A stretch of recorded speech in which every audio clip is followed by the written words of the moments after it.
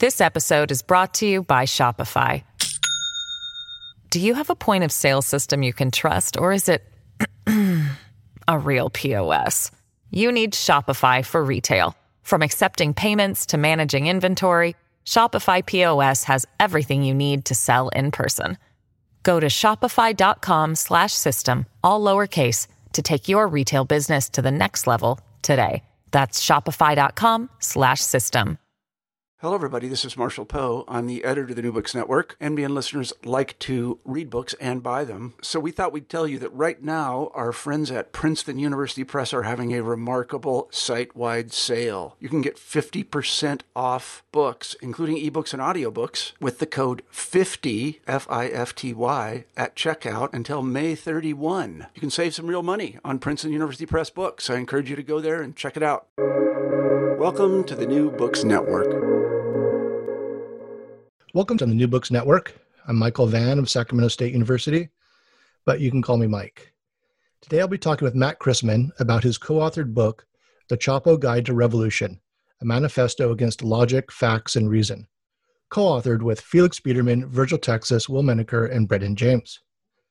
It was illustrated by Eli Valley and John White and published with Simon & Schuster in 2018. Matt Christman is one of the co-hosts of Chapo Trap House, a hugely popular and rather influential podcast.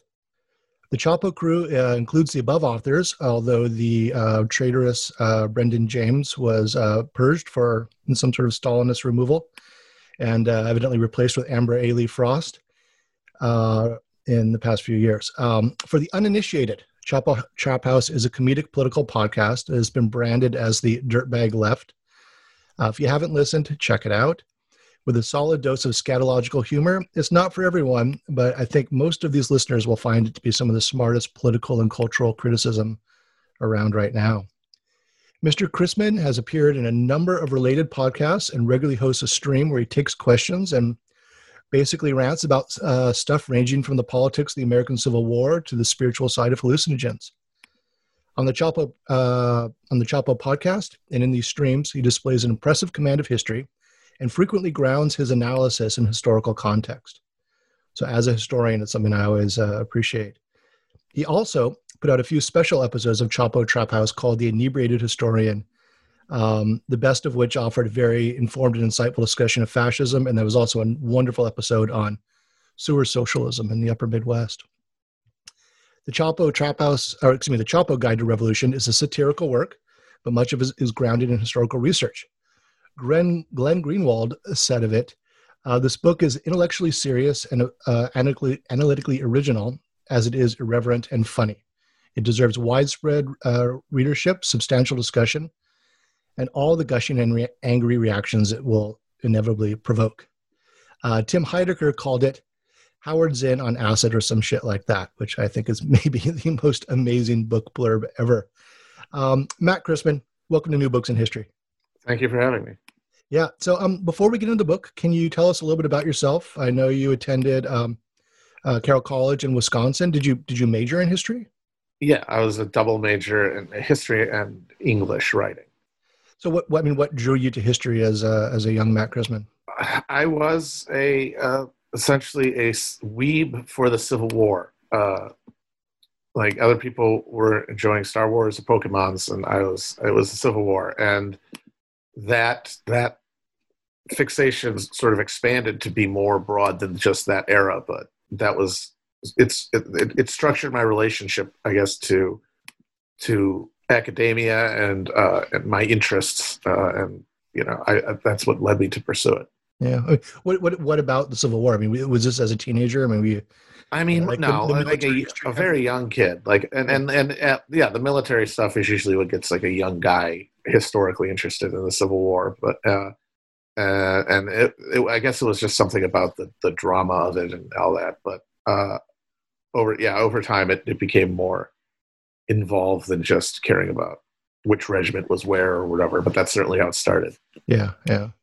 And then, how did your historical thinking evolve since then? I mean, once you I don't care about battles as much as I used to. That's for sure. I don't fixate on the minutiae of military history the way that I did. And it does seem like that is often an entry point for people, but at some point you recognize the limitations of that, or you decide actually this is the stuff I really do care about.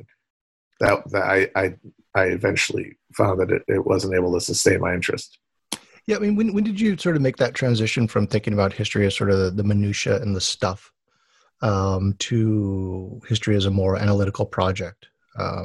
It was college. It was the experience of actually trying to academically study the subject as opposed to just read about it. Yeah. And that made me, just the challenge of having to, rather than explain something that happened or reconstruct a narrative, to step back and offer some sort of attempt to understand why it happened.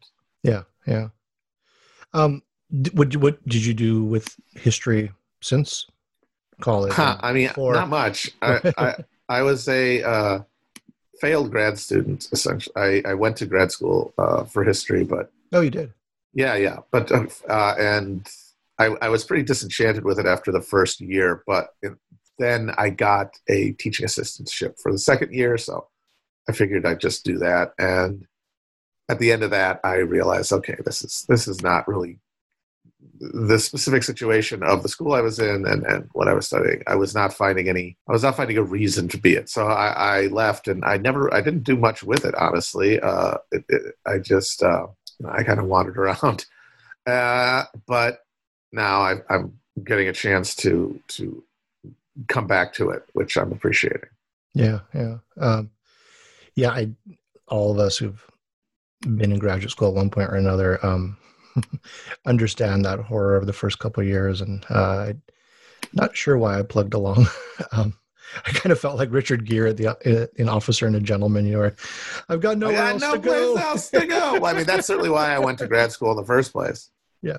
But I think when I was there, I realized that I would have needed more.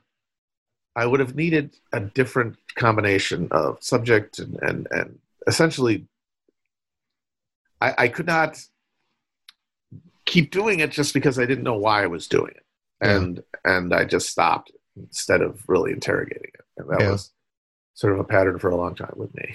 Yeah. And professionally, it's probably the dumbest thing you could do. Pursue a doctorate in the humanities. And the job market just, I probably really shouldn't go there, but it is. A contradiction of late capitalism that we are producing so many PhDs in the humanities and are not supplying viable career opportunities for all of them. But we don't need to go there. What did you want to focus on then in terms of subject? I was an Americanist. I mean, partially just because I'm terrible at foreign languages, and just it was always a non-starter that I was ever going to do any academic work that involved translating things.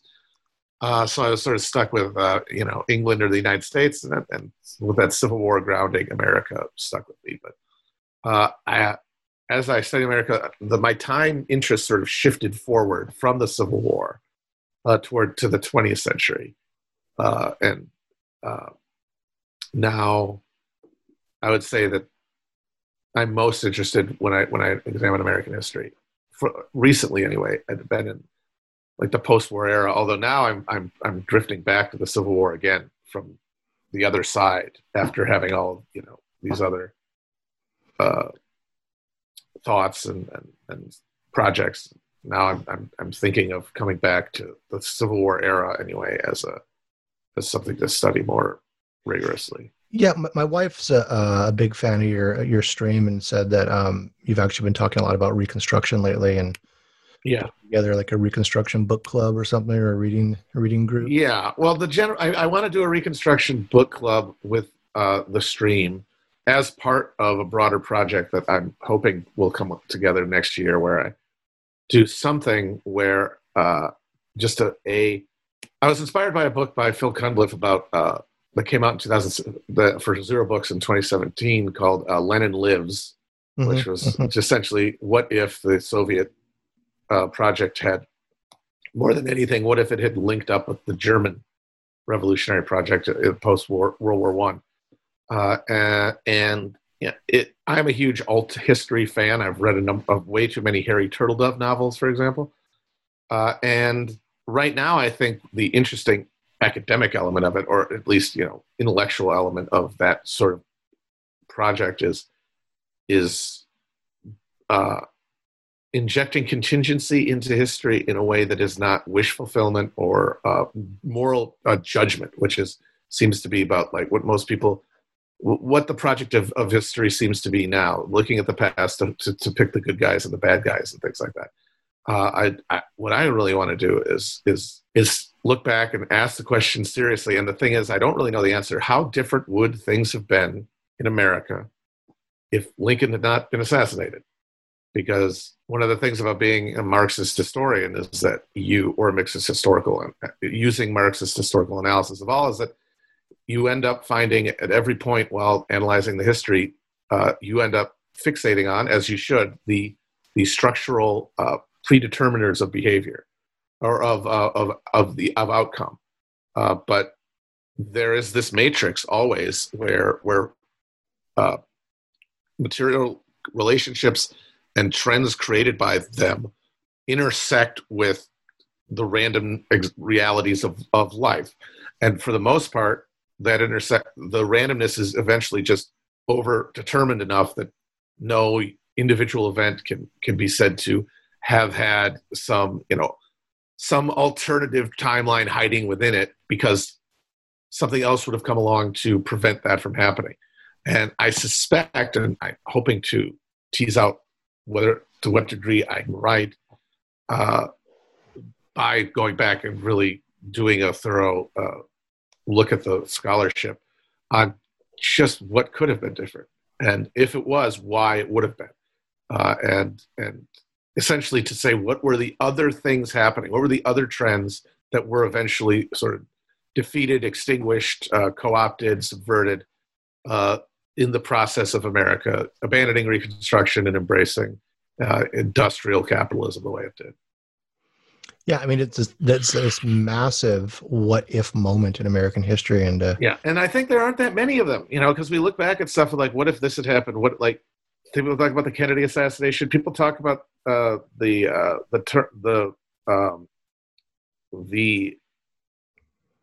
turn away from radicalism within the labor movement after World War II, or Henry Wallace's VP status relative to Roosevelt's health, and all of those to me just seem like whatever change would have been resulted by a different outcome would have been neutralized by every other strain, every other over-determining factor within American history. Yeah, there's like certain parameters sort of channeling actions, but with Reconstruction, it's like a whole paradigm shift, right? Exactly. We had this situation where the constitutional order had been destroyed, and half the country was under military occupation, with almost a fully unified or largely unified, northern investment in the political project.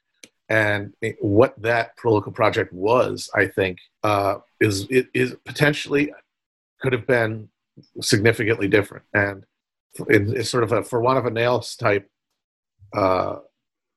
method. Start from the presumption, instead of having essentially the worst person on earth to be president during the beginning of Reconstruction, what if it's a guy who over the past 4 years had proven that in the specific crisis of the Civil War, to have been almost uniquely qualified to be there, had kept being there. Yeah. No, I find that period really fascinating. So my work is on Southeast Asia and a little bit on North Africa with the French colonial empire, and I'm doing work on Cold War and images of mass violence and genocide. And I didn't study much American history in high school. I'm from Hawaii, where the Civil War is like the most exotic thing ever. Didn't learn much about Reconstruction for some reason. Didn't learn much about that as a graduate student. And then a few years ago, found myself teaching in China at a university in Shanghai in the summer, and got assigned an American history class, which I know nothing about.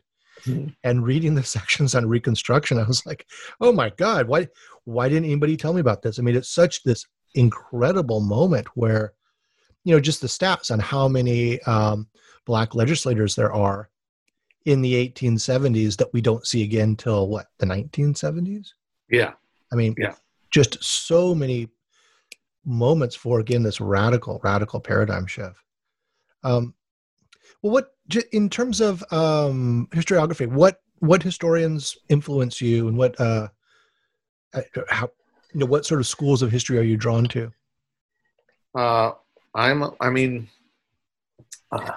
Obviously, I like the Marx. I don't know. It's interesting. I think of myself, as a Marxist in my approach to history specifically, but at the same time, I really enjoy popular history too, and also in like non-Marxist material history.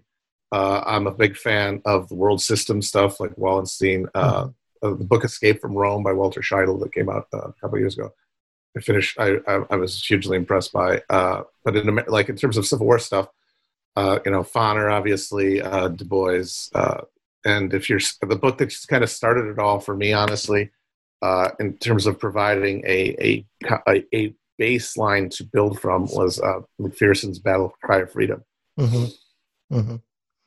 Yeah, well, I know nothing about the Civil War stuff, but you get me excited when you talk about world systems. Andre Gunderfrank, is he in your list of guys? You gotta love your Gunderfrank. Give me that Gunderfrank. It drives my graduate students crazy, and they point out that he argues with himself in the footnotes. And of all the books I assign in my graduate seminars, it definitely has the most exclamation points. Well, you should always be arguing with the past version of yourself at all times, so I support that. Yeah. I know that I know you're a big fan of Marx's 18th Brumaire.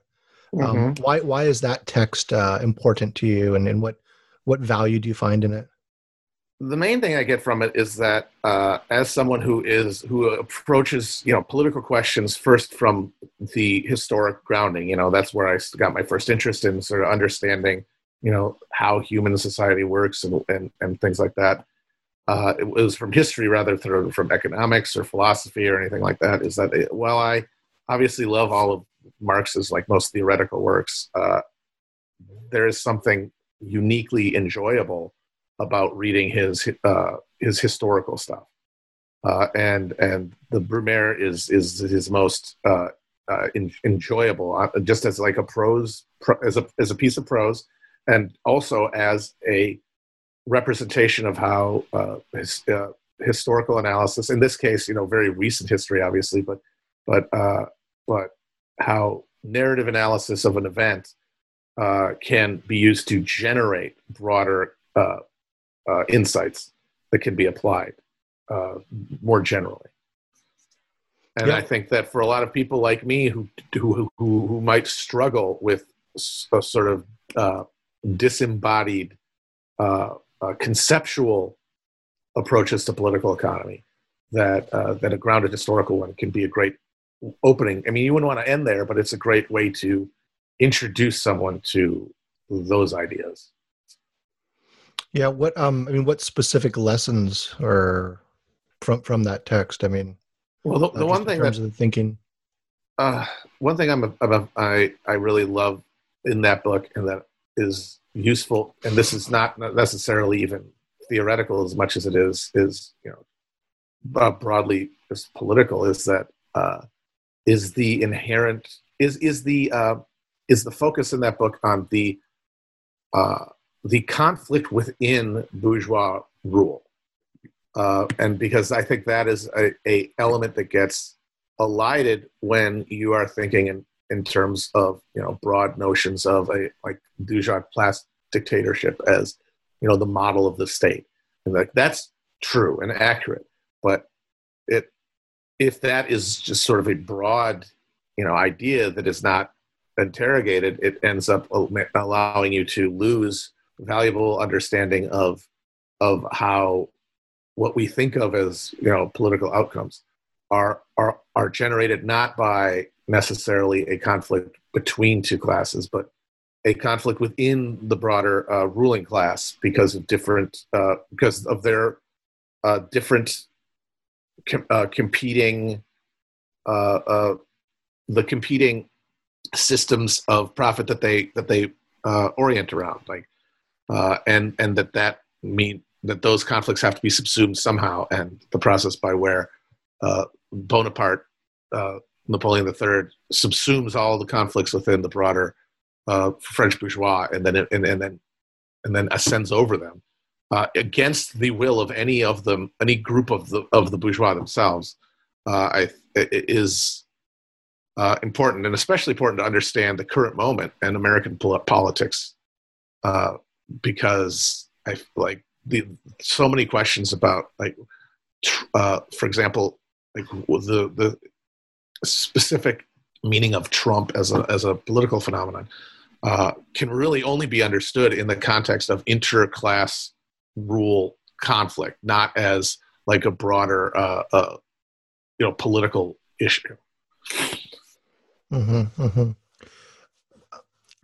I know that you've made some comments about the 18th Premier being useful for understanding Trumpism, but also not being useful sometimes, and sort of being misinterpreted. What are some of the bad takes on history that you've seen, or maybe particularly irk you?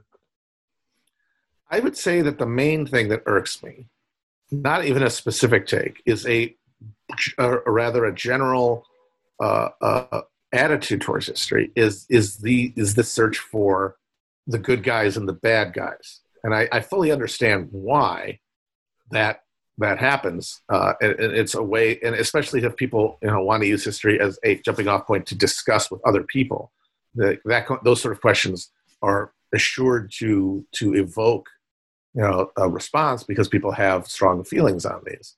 But and it's not to say that there aren't bad and good people in history. Obviously, there certainly are, but that the focus on that as the sum of understanding history ends up eliding and obscuring all of the forces that constrain and in many cases predetermine the decisions that political figures and historical figures make, and that a lot of people resist that insight because they think it lets them off the hook or something, or lets off the people who have benefited now from the crimes of the past off the hook. And I really don't think that's only the case if you're not doing anything other, than trying to see who the good and the bad people are.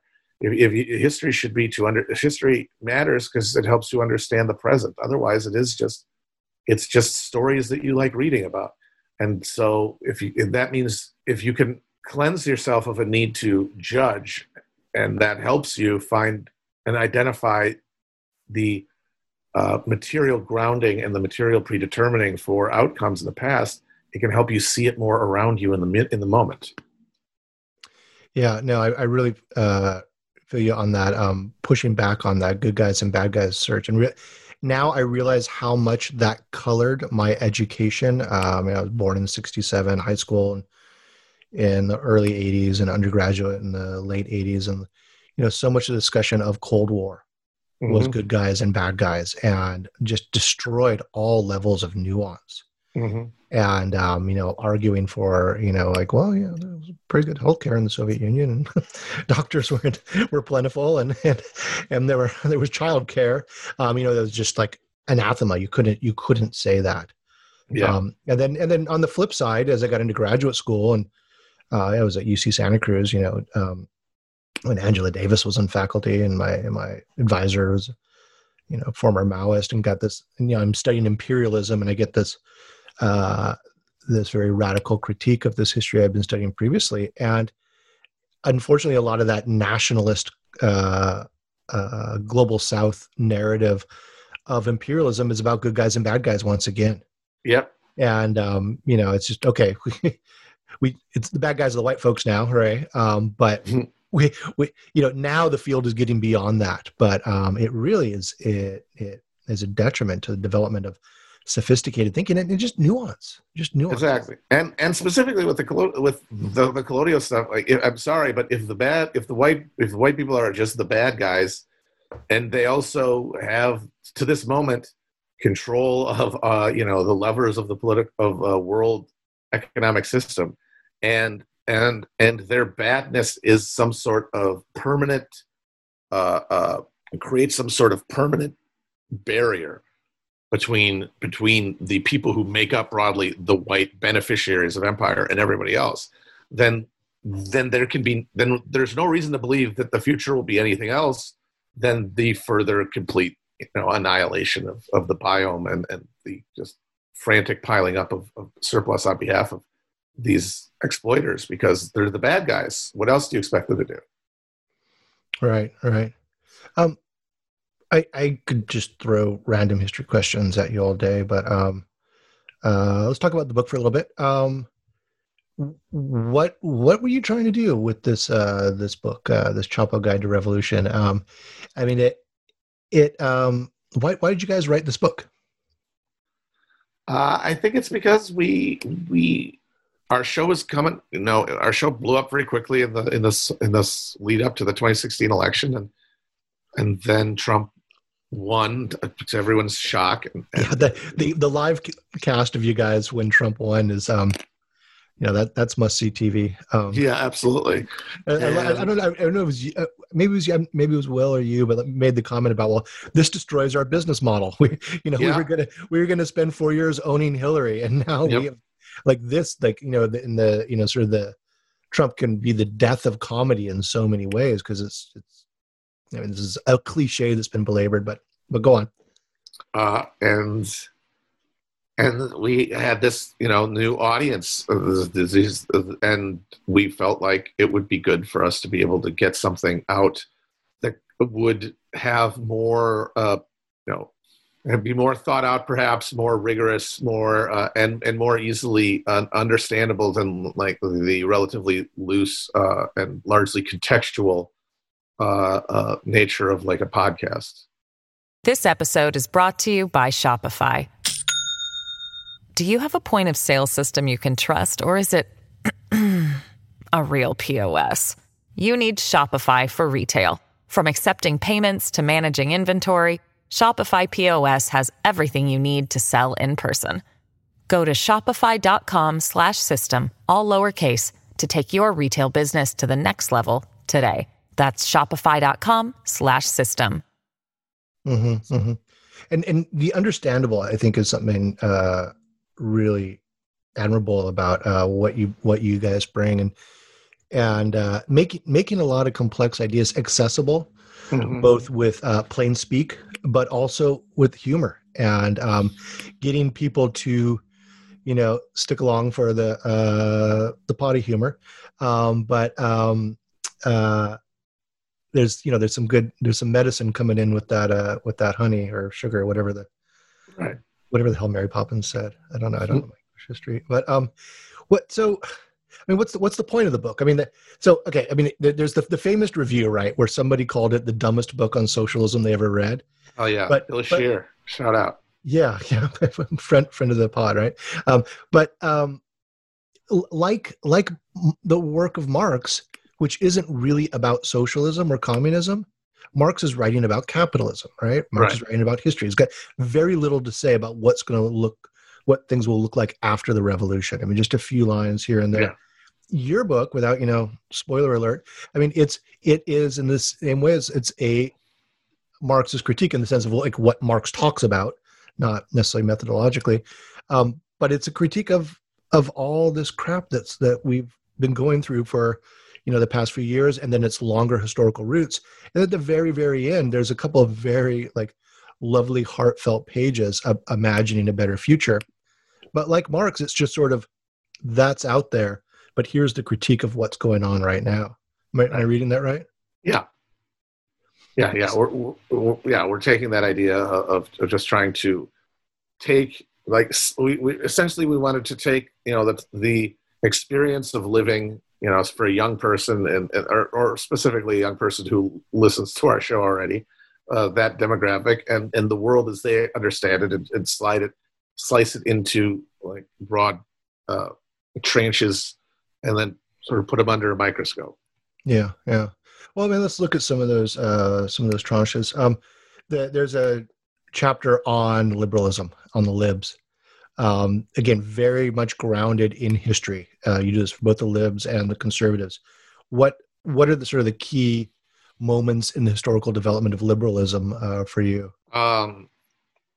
Well, I'd say like the one we live in, and I don't know if we really got. I mean, my thinking has developed a lot since we wrote the book on a lot of things. So, and I don't think if I, rewrote it again, it would be the same book certainly. But I think we were trying to get across in that book, in that section, is the nature of liberalism is less about any kind of like a triumph over time over oppression, or like even a taming of capitalism, so much as the ever expanding creation of sort of a cultural superstructure around capitalism to validate it, to give it a buy-in, essentially psychically, to the maximum number of people, and that in doing so it creates these sort of castes of mandarins within the different technocratic realms of control, both politically and media-wise, and that the election of Trump really sent a lot of them into a deep existential horror, because Trump was exactly what all of those things exist to prevent happening. Yeah, yeah. But like historically, are there any sort of important moments in this narrative? I mean, I mean, obviously, it starts with the Constitution and specifically the way we remember the Constitution. We remember the process of the founding fathers coming together to forge a nation, and the fetishization of procedure that came out of that, regardless of the outcome of that procedure. right. But of course, the Sorkin. Yeah. Sorkin aspect of American history. But I'd say that if we want to trace the roots of liberalism as a hegemonic idea now, the real starting point is the progressive movement of the late 1800s, early 1900s. And I'd say like brought into its fullest articulation by the presidency of Woodrow Wilson. Things like the income tax and the creation of the Federal Reserve, and of course, during World War I and Alien Sedition Acts, or Espionage Acts. It was a package of reforms designed to not subordinate capitalism, but essentially coordinate capitalism to maintain stability in a way that the individual actors within capitalism, specifically the individual capitalists, were unable to do themselves because of the fact that they are all in competition with one another. Yeah. What on the flip side, for the conservative movement, you do a great job showing the historical development and the frustrations of conservatives over the course of most of the 20th century, and then their rise and starting with the 80s. What are the key points there? I mean, it starts with I think like American conservatism is essentially the activization of the lizard brain American conception of freedom, which is the idea that there is such a thing as of an ungoverned life, that a person can be, in a sense, independent of a social structure and still benefit from social goods, which was only ever viable even as an intellectual concept because of the specific nature of American development and the massive amount of land that was always available to be expropriated. Settler colonialism and settler genocide. Exactly. Constantly yes. feeding that, right? And that it's essentially the American id, which is at times battling and being constrained by the superego of liberalism, and its modern manifestation comes as a reactionary response to the New Deal. The same way that the first reactionary movement in modern European history happened after the French Revolution. And Rick Perlstein's books on the rise of the conservative movement and it's taking over the Republican Party from Goldwater to Reagan, I think, are some of the best at tracking that trajectory. And that era specifically is, I think, the crucial proving ground that would eventually create a more and more powerful and extreme political tendency. Do you think that compared to liberalism, that the conservative movement has a much more grounded material objectives, whereas liberalism just become, at least in the past few years, really about culture and identity debates? Well, the thing is that they're both liberalism and conservatism are, as political projects, they kind of have to end up being about culture.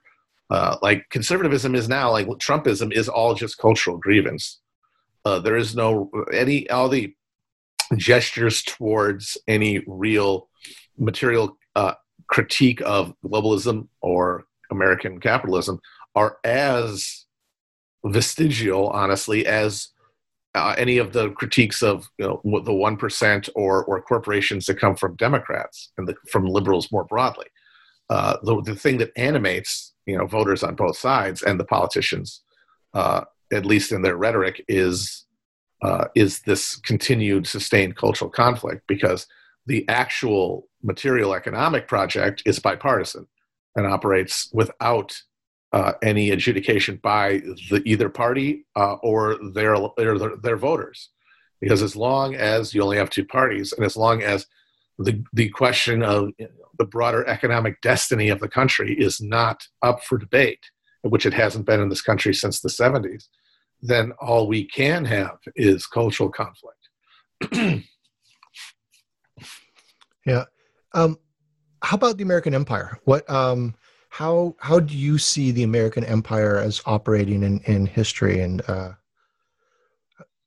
comparisons with other empires?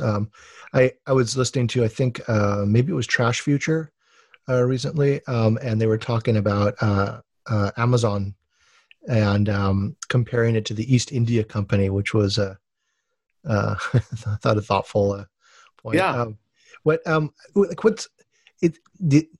How do you, let's go 200 years in the future, and we're historians. How do we go back and sort of contextualize the history of the American Empire and make comparisons? I think that what Fred said about the East India Company is very indicative of the proper approach, which is to understand the American Empire as not an American empire, but as the continuation of a broader capitalist project that started in the Netherlands and then the United Kingdom in the 17th and 18th century, and that we took the baton basically from them after World War II, and that the American empire has been a mechanism for ensuring that the resources of the world broadly will be priced in a way that ensures that the inheritors of that empire in the United States and the West more broadly are the consumers of surplus, while the people who actually live where resources are will always be the exploited the exploited sources of surplus, either materially or in the form of labor, that are then exploited. And then it's globalized, right? And then yes, these things are beyond the horizon, and it makes it much easier to hide some of these contradictions and the most grievous aspects of labor and resource exploitation. Yes. That it's a unit, and that really, like, the political conflict we see in America, such that it actually exists at the level of things like globalization and protectionism between the parties, is basically one of those intra-bourgeois civil wars between the Republicans broadly, the lumpen billionaire class of sort of restrained, geographically fixed capitalism in America, like petroleum and natural gas extraction, and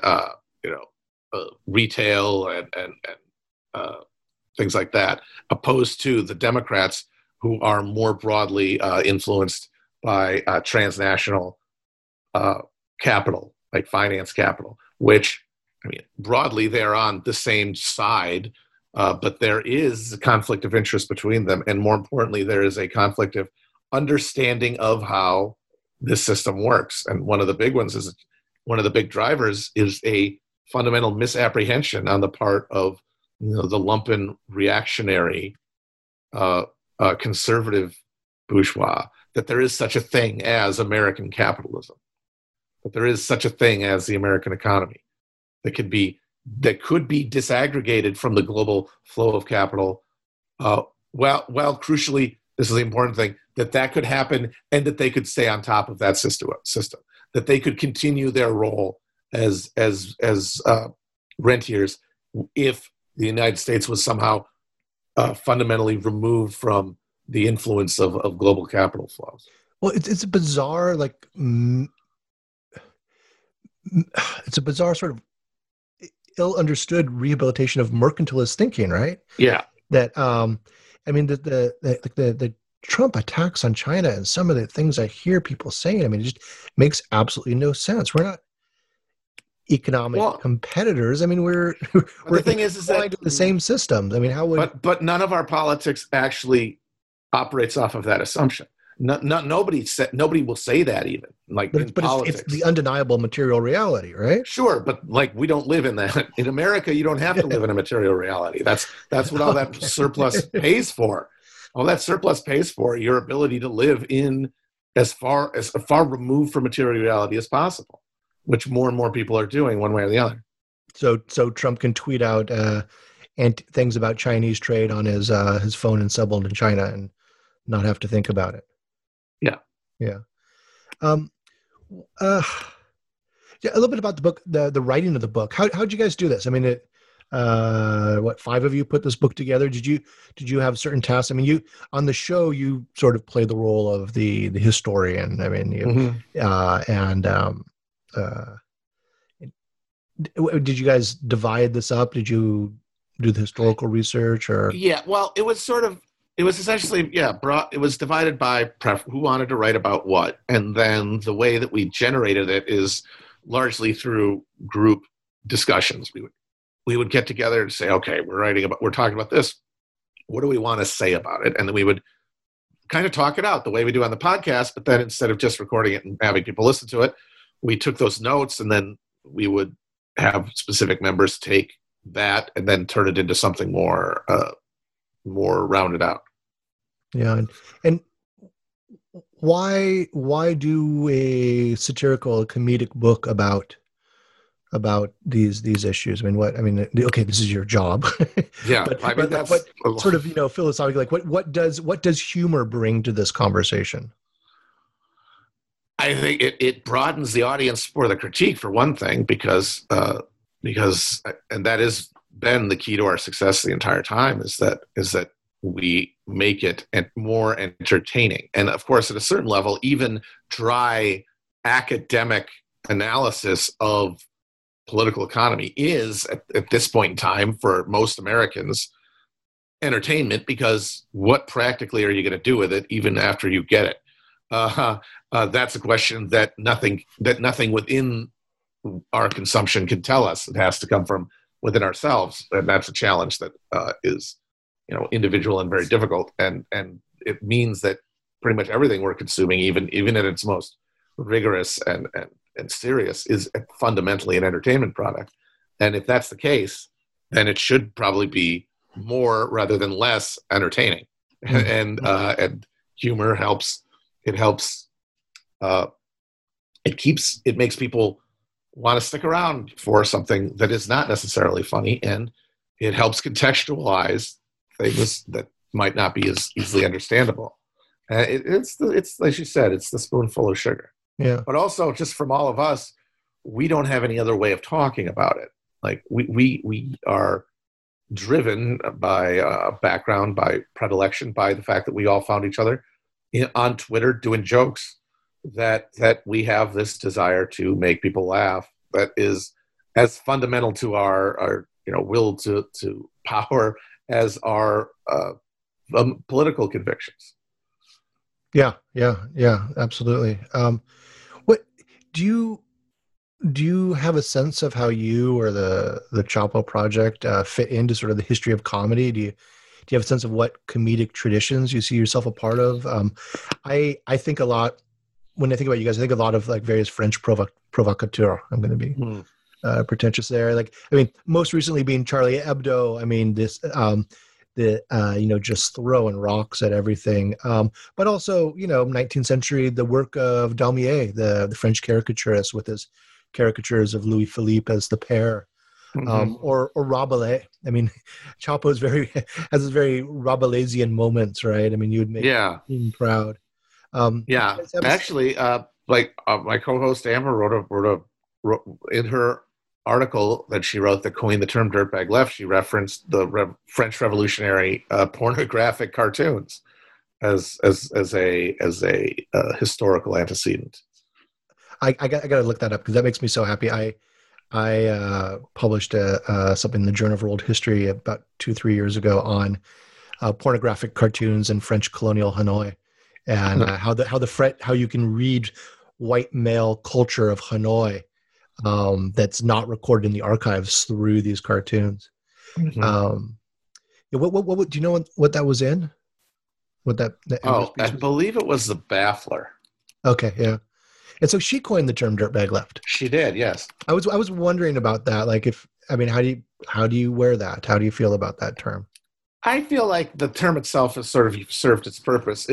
Essentially, especially after Trump won, there was an explosion of interest in socialism and leftism in the cultural sphere, and there's a lot of baggage to those concepts that left a lot of people in a position of anxiety between their desire to speak, their desire to consume media, and their desire to appear to themselves and others as virtuous.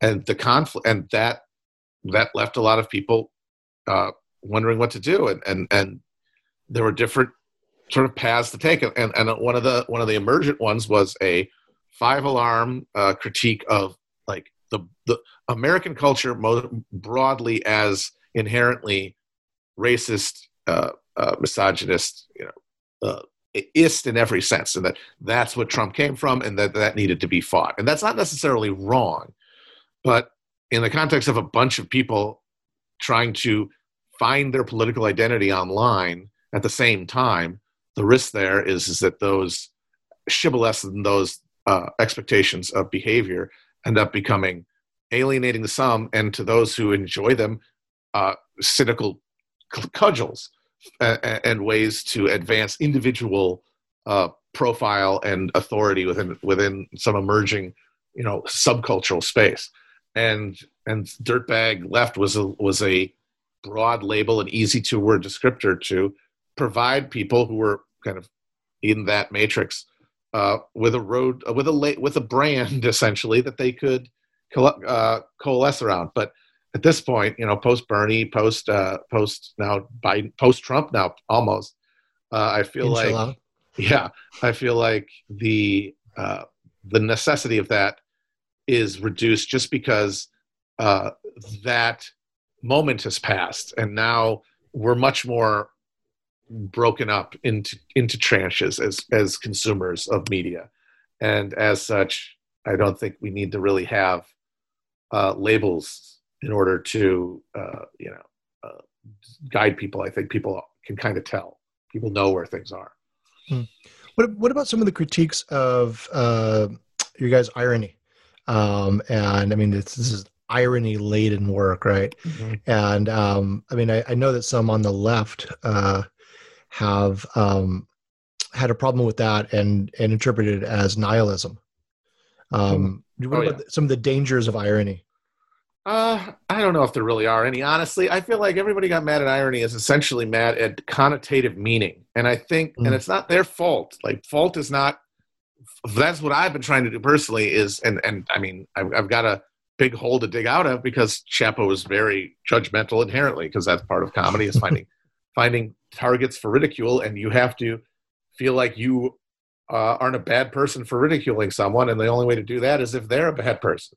And the thing is, there are a lot of evil people in the world, but I think for a lot of people who appear very vexing in their wrong-headed critique of humor as a concept, a lot of it to me boils down to the fact that as we spend more and more of our lives mediated, and as our emotional lives are more and more mediated and translated into the sort of the ether of online spectacle, that the ability to get any meaning from a word, a sentence, a meme, or whatever that is not within the text itself becomes impossible. Because what the way that irony is useful is the only way that it works is that the person using it and the person hearing it have a shared context for the word, so that beyond the plain meaning, the ironic meaning is legible. And information on the internet is stripped of context, and everyone is coming to it completely separate from it. And for a lot of people, irony appears to be racism, appears to be reactionary, because the connotative meaning is invisible to them. No, that's spot on. Are you optimistic? I mean, the book ends on an optimistic note, and I mean, where are we going? I found that the best way to be optimistic is to realize how beside the point it is to either be optimistic or be pessimistic. Yeah. Because any broad social trend that we're talking about, like where we are going, is fundamentally beyond the power of any one of us to affect, beyond our just lives. But the question of what to do in our lives, the question of what to do every day that we're alive, every minute we're alive, the answer to that question, I think, can be found much closer to you than a abstract idea in your head about what the future is going to look like. And so the best way to be optimistic is to find a reason to live close to you. And everyone, I think, can find that, but they have to look. And one of the real dangers of online politics is it abstracts away from your life, your understanding of what you should be doing with it, because you feel the enormity of the horrors of the world are so vast that they have to be stopped, that you have a responsibility to stop them. And while we all have a responsibility to our fellow people and to ourselves to seek out right and to help one another, that we can do that independently of whether things are going to be bad or good. We can do that no matter how things end up. And that's because we have no idea. None of us really know. And that should be liberating, or can be. And that, I think, is an alternative to either like an optimism that I think becomes brittle over time, or a pessimism that just becomes a soporific and a depression matrix. Yeah. Again, those last couple of pages in the book, I thought were really, they really hit home to me. And I mean, the book is just like, beating up on all these things I just hate so much, and seeing someone articulate them the critique in a smart way with a good dose of humor. But like, as I'm getting into 250 or 200 something pages into it, 250 pages into it, it's starting to grind me down, and I'm starting to go down that path of just sort of pessimistic and nihilistic thought. And then those last couple pages, I mean, I thought they were really, really beautiful. Oh, thank you. Yeah, and it reminded me of some of the things I've heard you guys say at least during the primary campaign. There were a couple of live performances where you gave like these sort of optimistic from the heart, not optimistic, but like just sort of from the heart appeals, and this was part of mobilizing the vote. I wish that many of the, especially on the left, critics of you guys' project would pay attention to those moments, because they really were. I think it really pulls the rug out from underneath that critique of, it's just this ironic nihilism and potty humor. Yeah, it's. I think the nihilism charge comes mostly from liberals, and I think what it boils down to is that our fundamental argument is that the system as such cannot generate anything other than misery, and more misery over more time. And to a liberal who is devoted to the idea that the system is inviolable, the system is, the questions of its being replaced have been shown by history to be beside the point. And starting from that premise, that hearing this system can only produce misery, it has to be nihilistic because the system is all we have. And our insistence is that no, like we actually do. Don't tell me how, because nobody knows how, but we have the capacity as people, as a species, to prevent that, to replace this system with one that is able to provide dignity for all, but not within the structures of the system itself. And the liberal identity is bound in the idea that, no, my collaboration with all of the worst monstrosities of this system is morally validated by the fact that it is preferable to a more reactionary, more miserable version of this system that my interventions are preventing. And so, but to me, and to the rest of Chapo, that is nihilism. That is the nihilistic view. That is the view that says doom is inevitable, because there is nothing any liberal has ever said, there is no project, there is no critique, and certainly no history that says that within the liberal tradition is any hope of human emancipation. And without that like kindling at the heart of your politics, you are functionally, even if you're not aware of it, a nihilist. Look at Neil Caitlin. Look at Mr. Resistance, Obama's Solicitor General, going before the Supreme Court to argue that that child slaves should not be able to sue corporations that purchase the result of their labor. And the response to any moral condemnation of that is someone's got to do it. And we say, no, they don't have to do it. And you sure as hell don't have to do it. And if you are doing it, it's because you are benefiting from this system. Yeah. You've been really generous with your time, and I've got just a couple more questions. But we talked a lot about American history. Any aspects of sort of international history that you find really, really important and useful lessons? You had Vincent Bevins on a couple of months ago. I interviewed him too, and his book on the Jakarta Method is just so it's great. So great, and I was so. I mean, my highest compliment to that I can make about that book is I just seethe with jealousy that he wrote it. I spent 30 years studying Indonesia. He was there for 3 years and wrote a fantastic book. Damn him! But such is the fourth estate. Yeah. What you guys talk about Operation Gladio a lot. I mean, maybe that's just Felix and his his gamer brain mentality. Well, the thing is that Felix hates NATO with a furious passion, and Gladio was an explicit NATO project. So for him, it's too much to ignore. He has to come back to it. But yeah, I mean, broadly, the history of the Cold War is something I find very interesting, and I try to read as much about it enough. And one of the things that I think Jakarta Method is really good about doing is recontextualizing the Cold War away from our understanding of it as an ideological contest and towards a resource battle. That is what the Cold War, which, I mean, you really just want to call it the Third World War, or just the continuation of a world conflict over resources that began in 1914 with the World War I, that it was won broadly by Western capitalism. Yeah, and I think what's so brilliant about that book too is the making the connections. I mean, we all knew for years that the overthrow of Allende was called Operation Jakarta, but that he actually went out and did the groundwork and showed those connections, and that the graffiti campaign of Jakarta in Chile, and also I think in Brazil and elsewhere. Yes. And it makes you rethink. I mean, there's so much literature on international communism and not that much on international anti-communism. Yep, absolutely. And the funny thing is that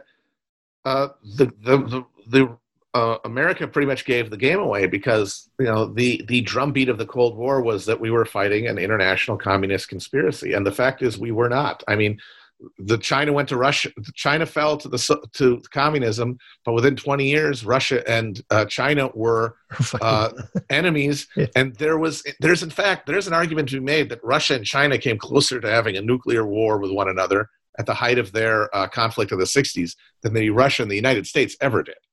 And the Soviet intervention in third world anti-colonial struggles was spotty and haphazard And by the 70s, China was so pissed at the Soviet Union that they were one of, for example, the first governments to recognize Pinochet in Chile and to fund our like apartheid-backed psychos in Africa. I mean, wouldn't there have been an international communist conspiracy? What there was an international capitalist conspiracy, which was manifested in things like Gladio and Operation Condor. And I mean, just like the economic architecture of the Bretton Woods system that emerged after World War II. That was in boardrooms and CIA safe houses and barracks across the world, a conspiracy to marketize the produce, the surplus of the world's resources.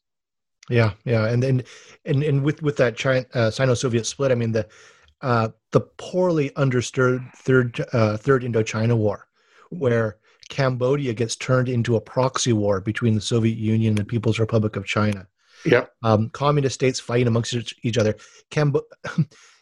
China invades Vietnam. Yeah. I mean, yeah, China. Who remembers all this gets sort of forgot about, like, oh, that was odd, but moving on, you know. And by the way, Vietnam also kicked their ass.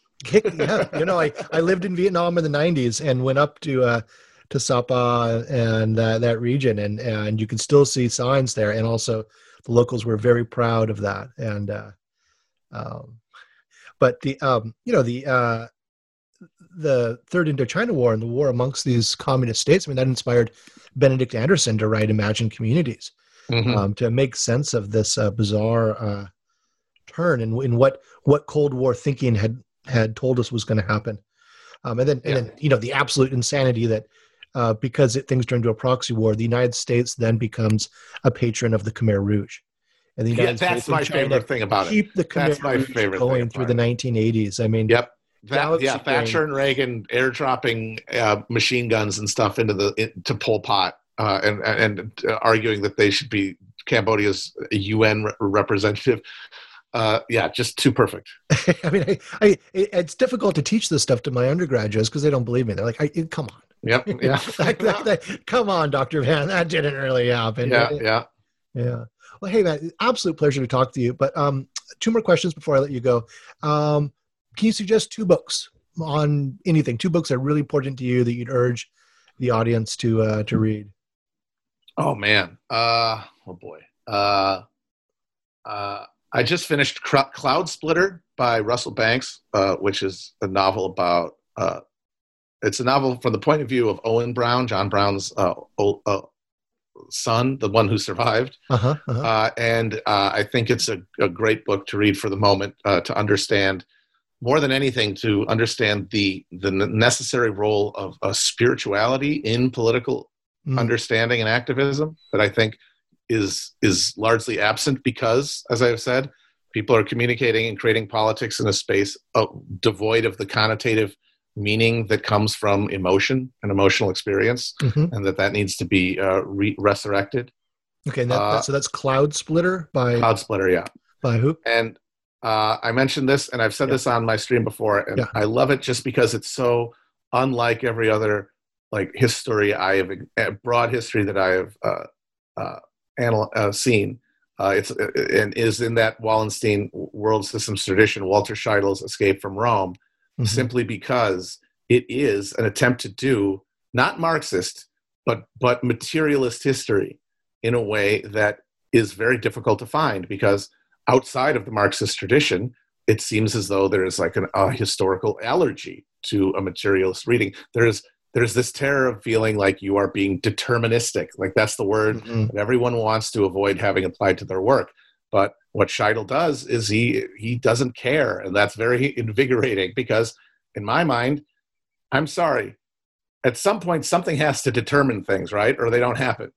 And Scheidel, I mean, and the broader materialist tradition I don't think that there's anything necessarily incompatible between Scheidel's analysis of the rise of capitalism in Europe and a Marxist one. I would say the only main difference is just one of perspectives. I think that Scheidel is broadly he's broadly pro-capitalist and sees it as like this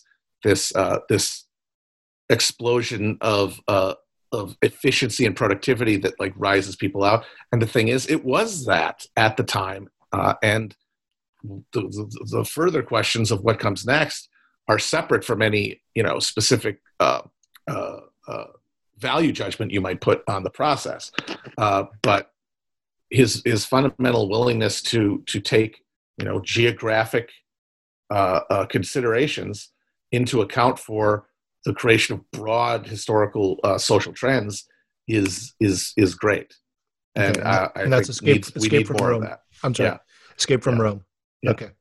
And what are you working on now? Anything we can hope to see from you next? Anything in print? Not in print right now, but I've got a couple of things that I'm hoping to start writing in the next month or two, a couple of articles. And then I want to take a lot of the stuff that I've been putting in a number of the streams I've been doing on Twitch, specifically since the election, and turn it into some sort of short volume that is like, will be my contribution to sort of the what next question that a lot of people are asking now about the American political trajectory. Not necessarily what will happen, but what needs to happen before anything can happen, basically. And then longer term, I want to do something, and I don't know what the form will be yet, but something with the question of what if Lincoln didn't die? You would have been a vampire hunter. So that's what I know. Okay. Hey, Matt Christman, thank you so much. I really appreciate you taking the time to chat. Yeah, thanks for having me. Okay. So this has been a conversation with Matt Christman about his co-authored book, The Chapo Guide to Revolution, a manifesto against logic, facts, and reason, published with Simon & Schuster in 2018. I'm Michael Vann of Sacramento State University. Thank you for listening.